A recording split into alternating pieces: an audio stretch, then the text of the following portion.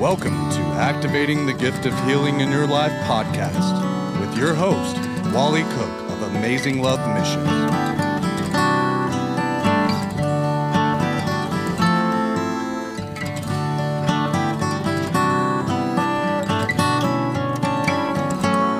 I want to welcome you guys to this series of podcasts. It's going to be about 5 of these. And the subject of this is activating the gift of healing in your life.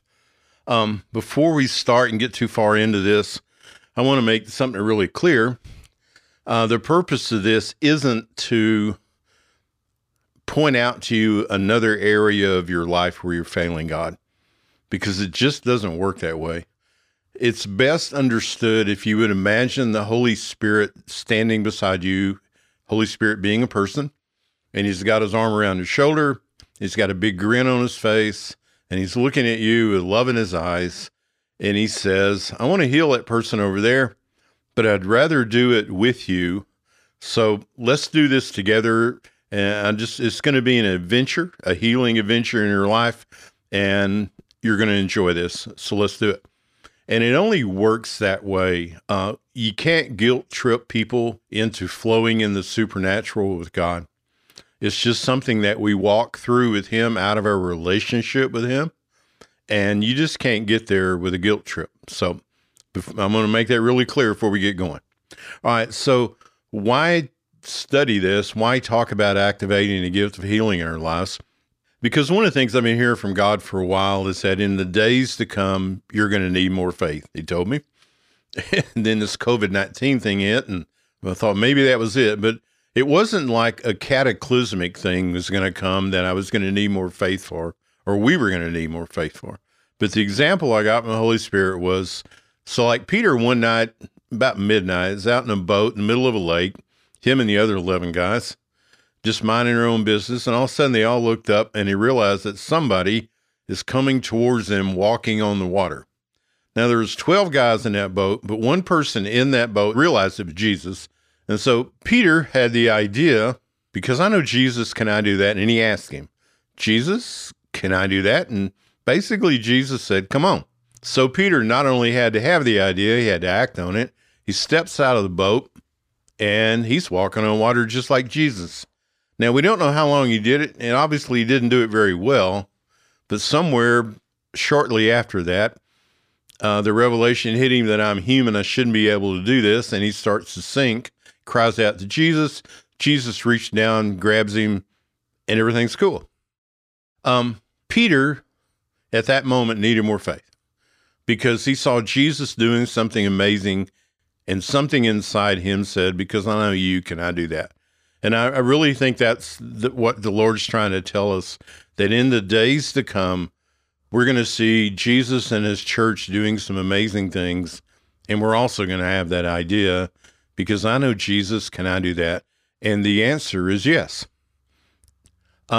Because we are in the beginning days of what I believe to be the greatest revival the world's ever seen, the church has ever seen. That sometime in the next 5 to 10 years, and it's just kind of my own time frame on that. I could be wrong on that, but I hope I'm not, because I'm almost 70 years old and I want to be around to see this happen. But Jesus and his church are going to be famous in the secular world in the United States for healing miracles, to the degree that you'll turn on ABC, CNN, all the news shows, and they'll actually be doing reports on miracles, and they won't be making fun of them. And I believe that in those days also that some of the most viral YouTube videos will be people getting healed. Now, why do I believe this? Because my background is charismatic Pentecostal full gospel. And if you're part of that persuasion, then we all trace our roots back to the Azusa Street Revival, 1906, 1912. William Seymour, the one-eyed black pastor of that revival, somewhere around 1910, prophesied that in about 100 years, the greatest revival the world's ever seen is going to begin. And another man from that revival, I believe it was Frank Bartleman, but I could be wrong, prophesied the same thing a few years later. And then somewhere around 1965, William Branham, evangelist from the healing revival of the 40s and 50s, was talking to a friend, was telling him that the Lord had shown him he was about to die. but that here's what was coming after that. And he said the era of the one man, one woman evangelistic crusade ministry was kind of coming to an end. And in those days, they believed, and I believe they believed erroneously, that only one person, one special person could pray for the sick and they be healed. So these men and women would travel with an entourage, but only one person prayed for the sick, and that was the person at the head of the ministry. So, and some of these guys carried tents that seated 5,000, 6,000, 7,000 people. So if you were a sick person, you came to their meetings, you filled out a card, they put the cards in a bucket, and if they drew your card, you got prayed for. If they didn't, you had to keep coming back till you did. And that era has come to an end, but that would be followed by an era where the church discovered who she was in Christ and who Christ was in her. And he said that era would come to an end, and when at the end of that, then the greatest revival the world has ever seen will begin. So I think we're almost to those days. Prophetically, I believe that this greatest revival the world has ever seen is coming. There's also logical reasons to believe that. Over probably the last 15 years, supernatural ministry schools have proliferated all over the U.S. Bethel has one, has several actually, and Randy Clark, Todd White, Georgian Banov, and other people have started these schools, supernatural ministry schools, that focus on equipping people in the area of the supernatural and their relationship with God to pray for the sick and see them be healed, to minister to people prophetically and see amazing things happen. We started a school in El Salvador about 8 years ago called Earthquake School of Supernatural Ministry. We started hosting teams from Bethel just shortly before that, and a team from Bethel left, and we all kind of looked at each other and go, can we do that? And we're still trying to come up with the answer, can we do that? But we hope it's working pretty well. Anyway, these schools are turning out thousands of people every year. I think Bethel alone has somewhere between 2,000 and 3,000 students. And if healing was this fringe belief of the church that only a few people believed in, they never could replicate in real life, then nothing's going to happen. But if healing is real and it works, and you're turning out thousands of people every year that believe they can do it and are willing to take risks and let Jesus do things through them, then at some point in time, there's a tipping point to it, and crazy stuff starts to happen. And when that happens, the world's going to come to the church and say, can you do that? And then the people inside the church are going to come to leadership and say, can we do that? And the answer to both those questions is yes. Jesus said in Mark 16, these signs will follow those who believe. And one of those signs being that we'll lay hands on the sick and they'll recover. So because of that, I believe that part of the basic package that every person receives when they get born again is the ability to heal the sick. But if that's part of everybody's basic package, obviously the issue that immediately comes up is, why doesn't it really look like that then? One of the reasons would seem to be that this gift doesn't come fully assembled. Now, Paul said at the beginning of 1 Corinthians 12, brethren, I would not have you ignorant of the spiritual gifts, meaning that it's possible to have them and not understand or not even know that you have them. Solution to that is to teach you something about it. So over the last couple thousand years, we've lost the ability to use that gift. In the first century, the church used it in a really amazing way and grew exponentially because of it. The good news is that gift is being restored to the church. Now, why is that important? And here's a scripture from Matthew where it says that, and Jesus went about all Galilee, teaching in her synagogues, preaching the gospel of the kingdom, and healing all kinds of sickness and all kinds of disease among the people. Then his fame went throughout all Syria, and they brought to him all sick people who were afflicted with various diseases and torments, and those who were demon-possessed, epileptics, and paralytics, and he healed them all. Great multitudes followed him from Galilee, from Decapolis, Jerusalem, Judea, and beyond the Jordan. So Jesus did two things. He preached from the scripture about the kingdom, but he also healed the sick. And when he did that, his fame spread. which caused more people to be brought to him to be healed, and which also turned into a tipping point. And because of that, multitudes followed him. And that's what I see happening in the United States in the years to come. The early church didn't have explosive growth because Jesus and his disciples had a better teaching on how to have a good family or how to manage your finances, as good as those things are. They saw explosive growth because of the supernatural, because they preached the good news of the kingdom, and they healed the sick and demonstrated the reality of that kingdom. So the church is doing one of those things that Jesus and disciples did, and we're about to add to it the second part. We're going to get back to the idea that we preach the good news of the kingdom, and we also heal the sick. Don't want to be controversial, but I want to say this. Jesus spent more time healing the sick than he did feeding the poor. Now, I'm a missionary. We live in El Salvador, and normally we feed probably a couple hundred people for at least a week out of each month. And then this COVID thing hit, and over the last 4 months, I think we fed 2,750 families, something like that. God just did some amazing stuff there. But you know what? That's not job one. When Paul and Barnabas came to Jerusalem to visit the apostles, to share their vision for taking the gospel to Gentiles, they heard what they had to say, said, sounds good to us. Now, while you're at it, would you please do something for the poor? So we're meant to do that.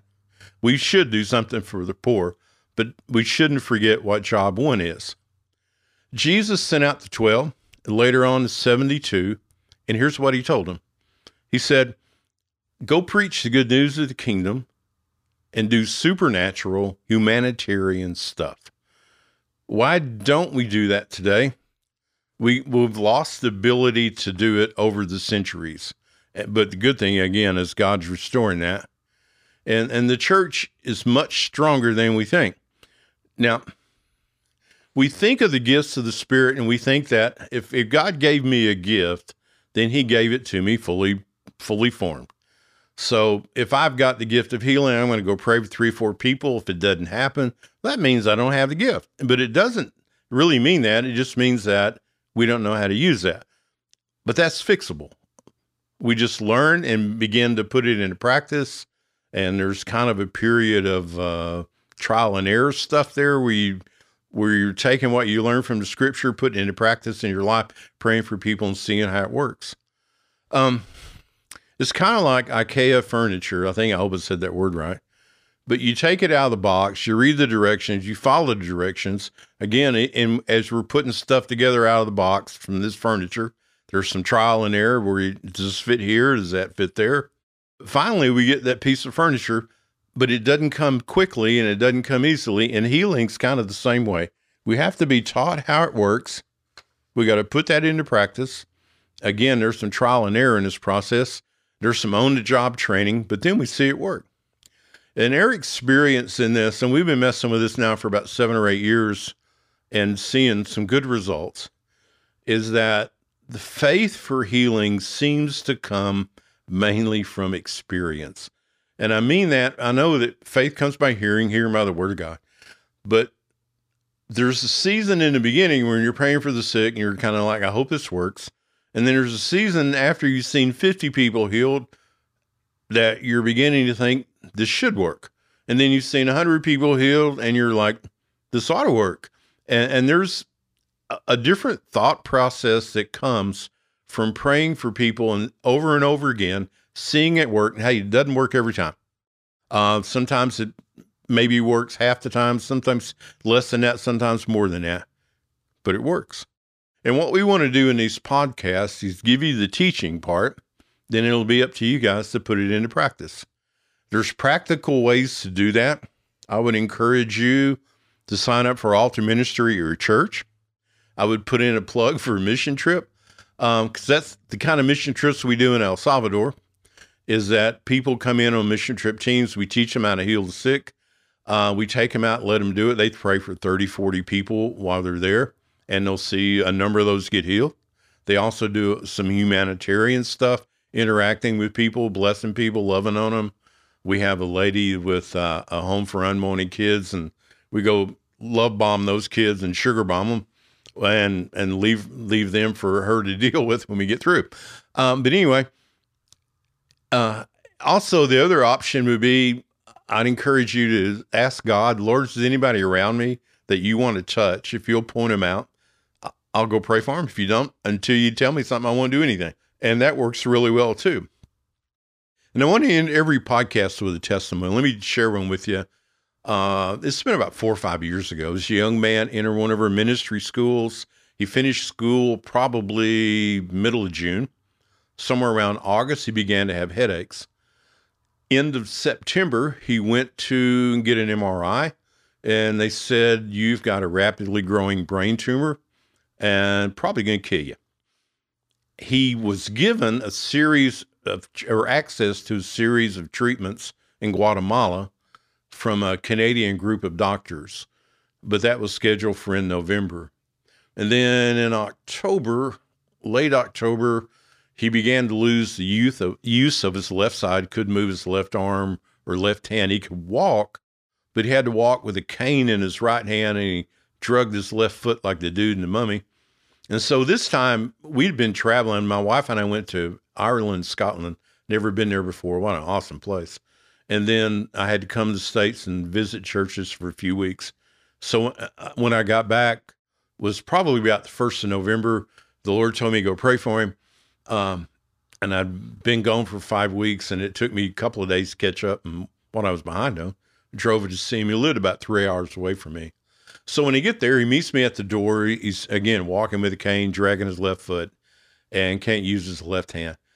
And so prayed a short prayer, because we pray short ones. We couldn't find any long ones in the Bible. And after prayer, I asked him, do you notice any difference? And he said, nope. But he started smiling, which really kind of threw me off, because like, wait a minute, nothing changed. Why are you smiling now? And you wasn't smiling a while ago. And he told me months later he'd been depressed. And if I was a young man, been given a death sentence, I'd be depressed too. But after the first prayer, his depression went away. So what we've learned to do is that when you pray the first prayer and nothing really happens, it's a really good idea to pray second prayer. So we prayed again, and after another short prayer, after the second prayer, he had a little bit of feel in his left foot. He said, it feels like my socks all wadded up my shoe. I didn't notice that before. And he could pick his left foot up.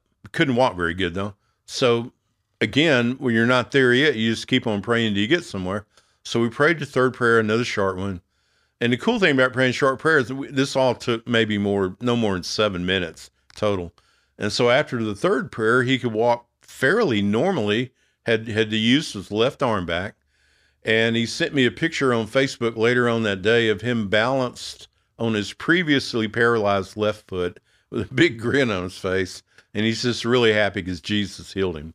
And he's an awesome young man, and God's doing some cool stuff with him in El Salvador. So I hope you tune back in for the rest of these podcasts. If you want to know more about our ministry, we're on the web at amazinglovemissions.com. Be looking for you in the next one.